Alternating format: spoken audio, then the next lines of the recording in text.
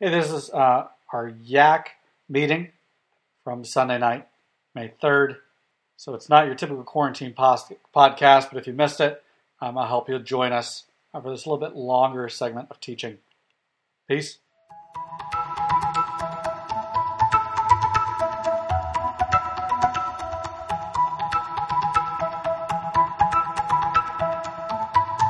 Which is where we're at. They're dealing with the exact same sort of things. Times change, people don't. So people are in the midst of figuring out what is good and how do they walk with the Lord. How do they do as the Lord requires of them? So we first have to ask, and it's, I think, necessary to ask, who is Micah, right?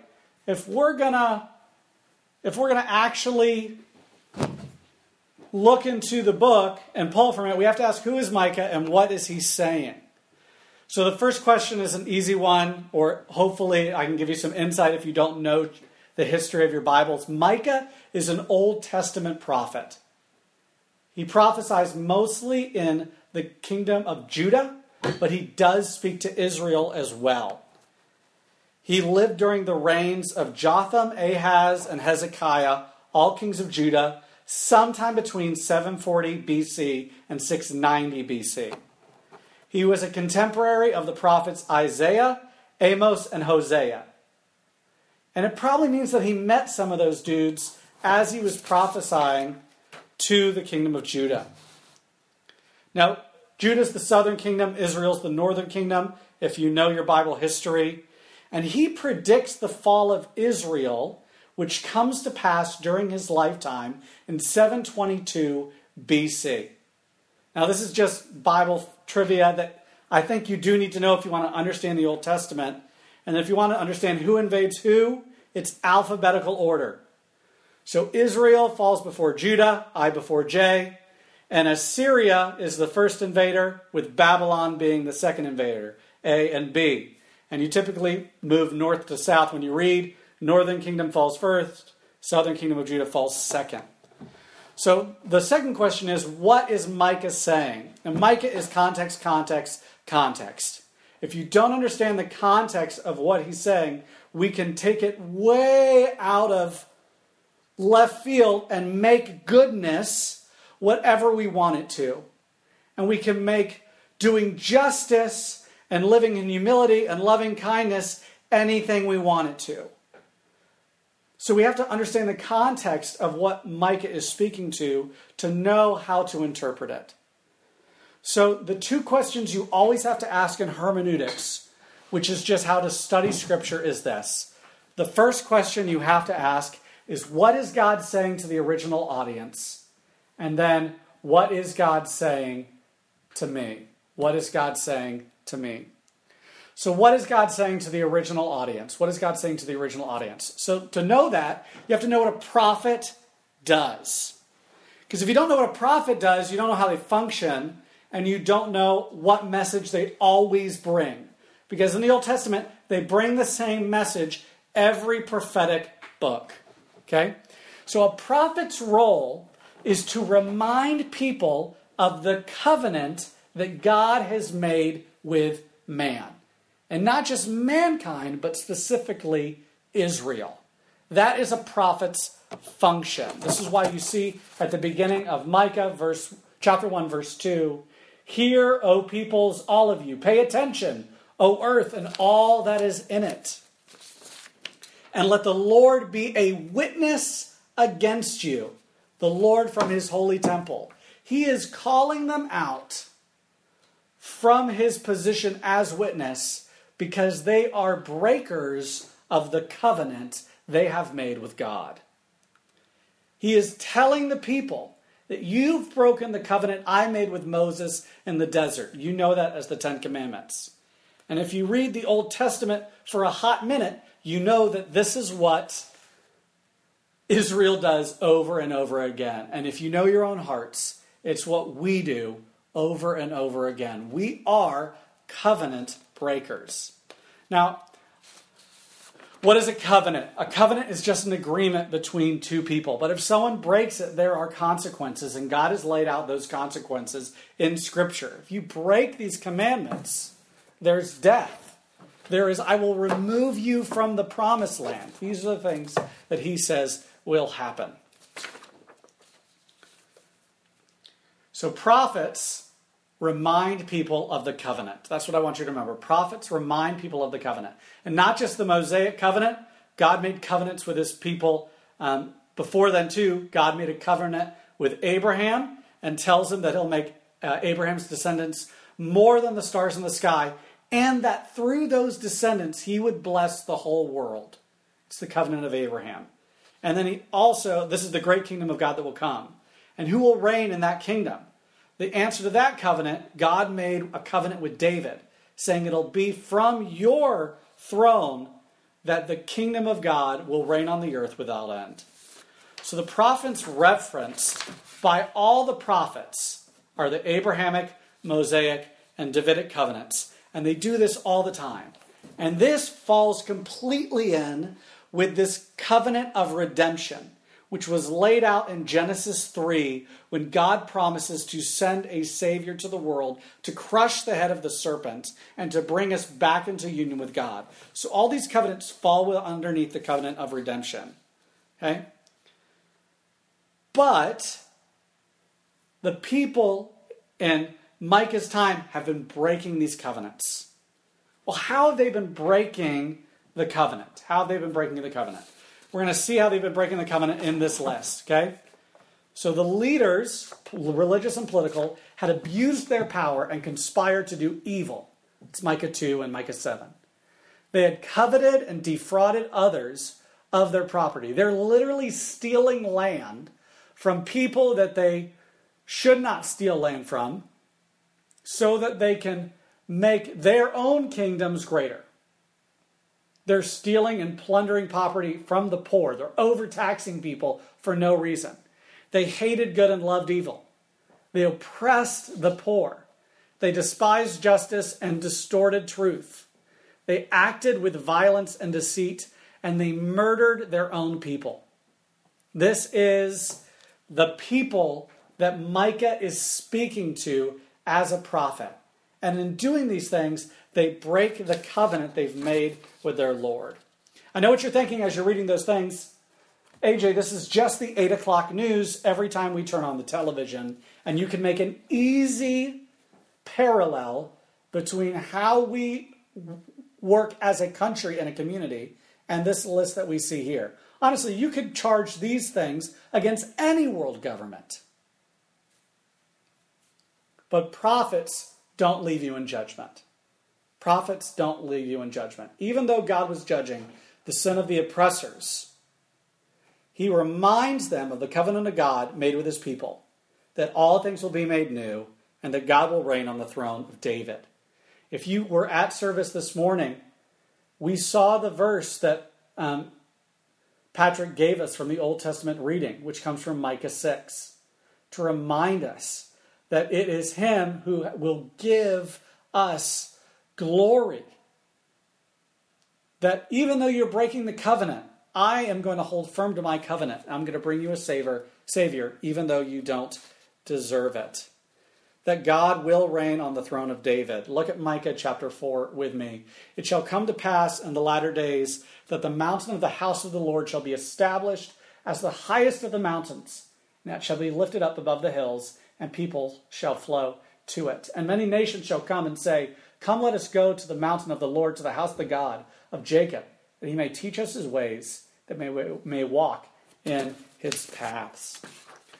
So if we know that this is what God is saying, so for out of Zion shall go forth the law and the word of the Lord from Jerusalem. If we know this is what God is saying to the people of Israel, what the junk does that have to do with us? How can we look at a verse like Micah 6:8 and apply any of that to our lives without taking it brutally out of context and applying our own definition of goodness or our own definition of kindness and justice and mercy and love? But if we understand the context and we understand that God uses the prophets to speak not only to the people but to us as well, then we can begin to ask, right? What is God saying to us? Let's look at the list again, okay? And I want to see how many of these things we can relate to us, okay? So the leaders are religious. I know what you might be thinking. I'm not a religious leader. I'm not a political leader. I know some of our public school students are on student council. You're the closest, right? They're the closest to being a political leader. Does that mean that God doesn't speak to them here? Not at all. We are all leaders in our circle, both political in the way that it functions and religious in that we have a spiritual impact. You might say, I don't have property. How could I covet and defraud others of their property if I don't have it? Okay, that's true. Might be true. Okay. Next, I've not stolen or plundered anything, right? He can't be talking to me unless it's that movie on the internet. Maybe I've stolen that 1 or 2 times. And maybe I do covet other people's things. Maybe my heart is there. But again, I don't hate evil and love, I don't hate good and love evil. But every time we give into temptation and deny leaning on obedience to God, this is exactly what we do. We do hate good and we love evil.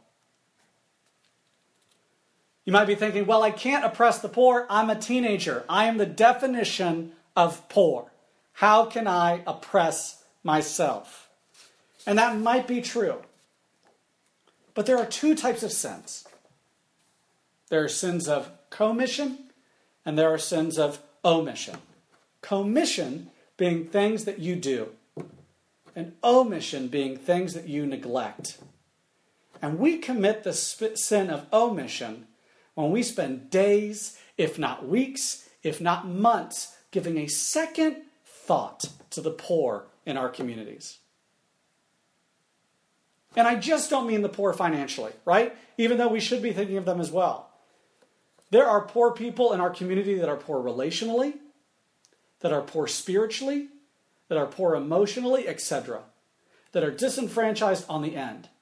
And if you're like me, I oppress the poor by my indifference to them. I oppress the poor by my omission, if not my commission. Next, we don't act with violence, right? Or death to others.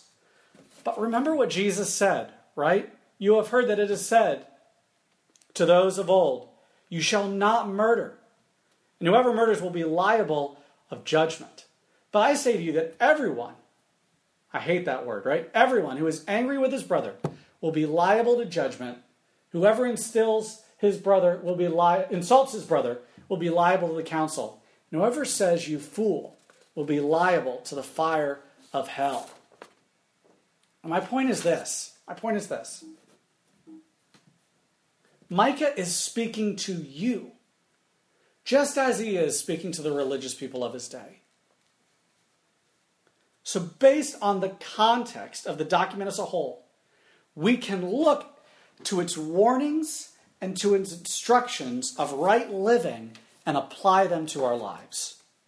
So I asked you 2 questions at the beginning, right? What is goodness and what does the Lord require of you? And these are the first 2 questions that we'll be looking at for the next 2 weeks, right? He has told you, oh man, what is good? And what does the Lord require of you? So what is goodness? What is goodness? Jerry Bridges, we're reading this book in men's group on Thursday morning. In his book, The Fruitful Life, defines goodness as this. He links it, I think rightfully, with kindness. Because most of the time when we see goodness, it's goodness and kindness, or kindness and goodness.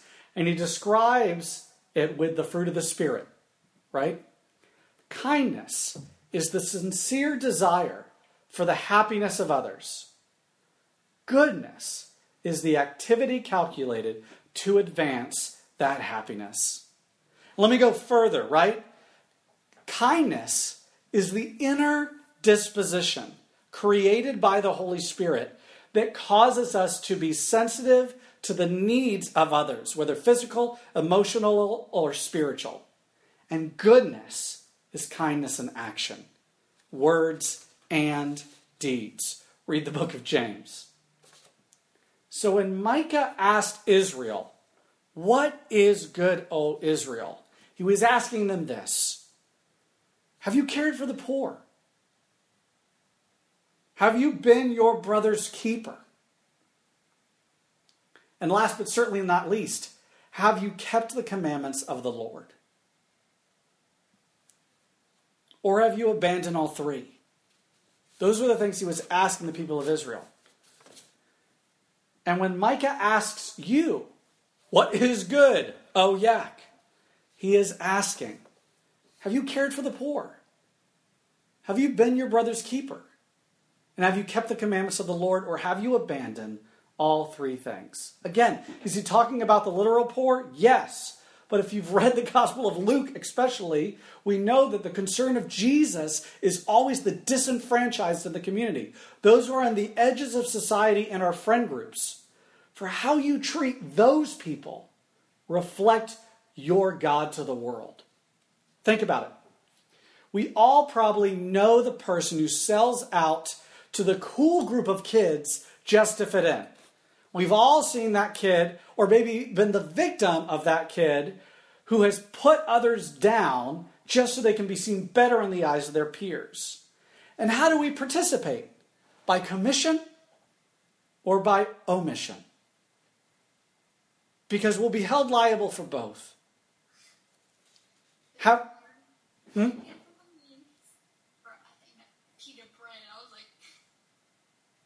Yeah? Is that a question? Okay. So have we looked after, the second one, have we looked after our brothers and sisters? Have we looked after our brothers and sisters? So the first one's asking, have you cared for the poor? The second one's asking, have we looked after our brothers and sisters? Have you reached out? Who have you reached out to during this time of isolation? Has it only been your closest friends, or people outside of your circles who may also be isolated? And when I heard this, I know it's quick to think, well, no one's contacted me. Please don't sound like Adam, right? The woman you gave me, Lord. Don't blame shift. What have you done during your time of quarantine? Have we simply expanded our own personal kingdoms and made sure that we're comfortable? Or have we worked for the good of God's kingdom when he tells us to do these things in Micah 6:8? A quick application that Corey was sharing with me when we were talking about this verse was this. When someone comes to mind this week, don't dismiss it.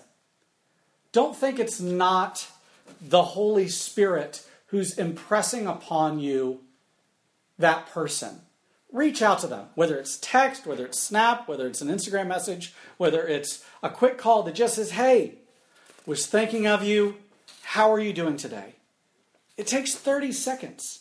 And I think many times when that happens, we just discount it as our mind wandering. We don't realize that many times this is the Holy Spirit impressing upon us the need to reach out for others.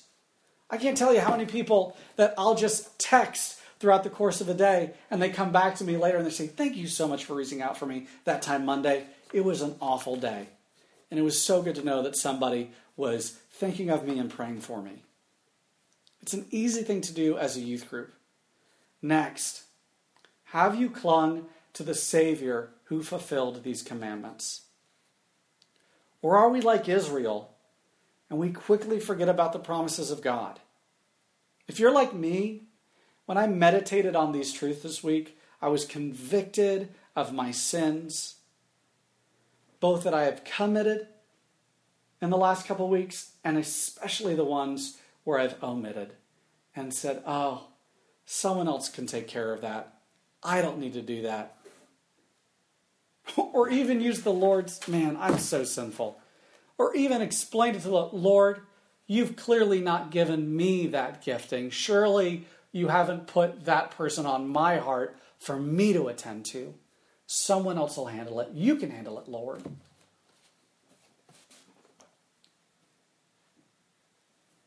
And maybe you're there. Maybe you're convicted of your sins. But remember, the prophets don't just leave us in our misery. They don't leave us in the sin. The prophets always give us hope. And we don't have hope just as a place in the sense of Zion where we're heading, but we also have him as a person in his name of Jesus. You know who God calls to the kingdom? You. You see, our God is just, is love, is kindness, as your mom said earlier, is goodness. Walked humbly with God as his Father so that those who struggle to do good can rest in his righteousness and not their own. We can rest in the good works that God has done so that we know we have a right relationship with him, and the shame is not left us in our sins, but has propelled us to live as kingdom followers, as kingdom servants, as messengers of those kingdoms to the poor and disenfranchised in our world. And we can do that even now in our world when people are statistically dealing with more isolation than many ever have before.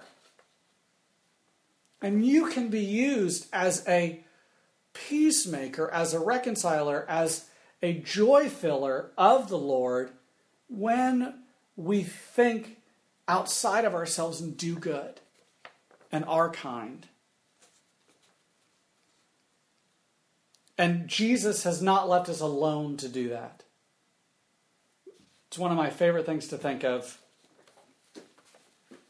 Chapter 14, Jesus says, I will not leave you as orphans, I will come to you. Yet a little while, and the world will see me no more, but you will see me, because I live, you also will live. In that day you will know that I am in my Father, and you in me, and I in you. And he says this in a couple verses later. These things I have spoken to you while I am still with you. But the Helper, the Holy Spirit, whom the Father will send in my name, he will teach you all things and bring to your remembrance all that I have said to you. But now that you have been set free from sin... And then he gives us more clarification of it. Let me step back. I lost my second space in the notes. We are being sanctified as the Holy Spirit dwells in us and being more made into his image and the image of Christ. Micah does reveal our sin. He calls us to repentance and reminds us of the covenant God made with us. We who are in Christ will do more good day by day, and we will receive our reward in the end. And this is what Romans says. But now that you have been set free from sin and have become slaves of God, the fruit you get leads to sanctification and its end, eternal life. For the wages of sin is death, but the free gift of God is eternal life through Christ Jesus our Lord. So, the question we're going to take into the rest of our meeting is, with that in mind, how can we be kingdom bearers, be prophetic in our world as we walk humbly, do justly, love mercy? How do we do these things well in our communities? How are we bridges to the disenfranchised, while at the same time having a lot of fun? We are a people of party. There are more festivals in the Old Testament than there are days of fasting. We can do all these things while enjoying ourselves. Many times I think we view it as a chore. And I don't want us to view it as a chore, because Jesus didn't view us as a chore. He viewed us as a joy. And I hope you get that joy too.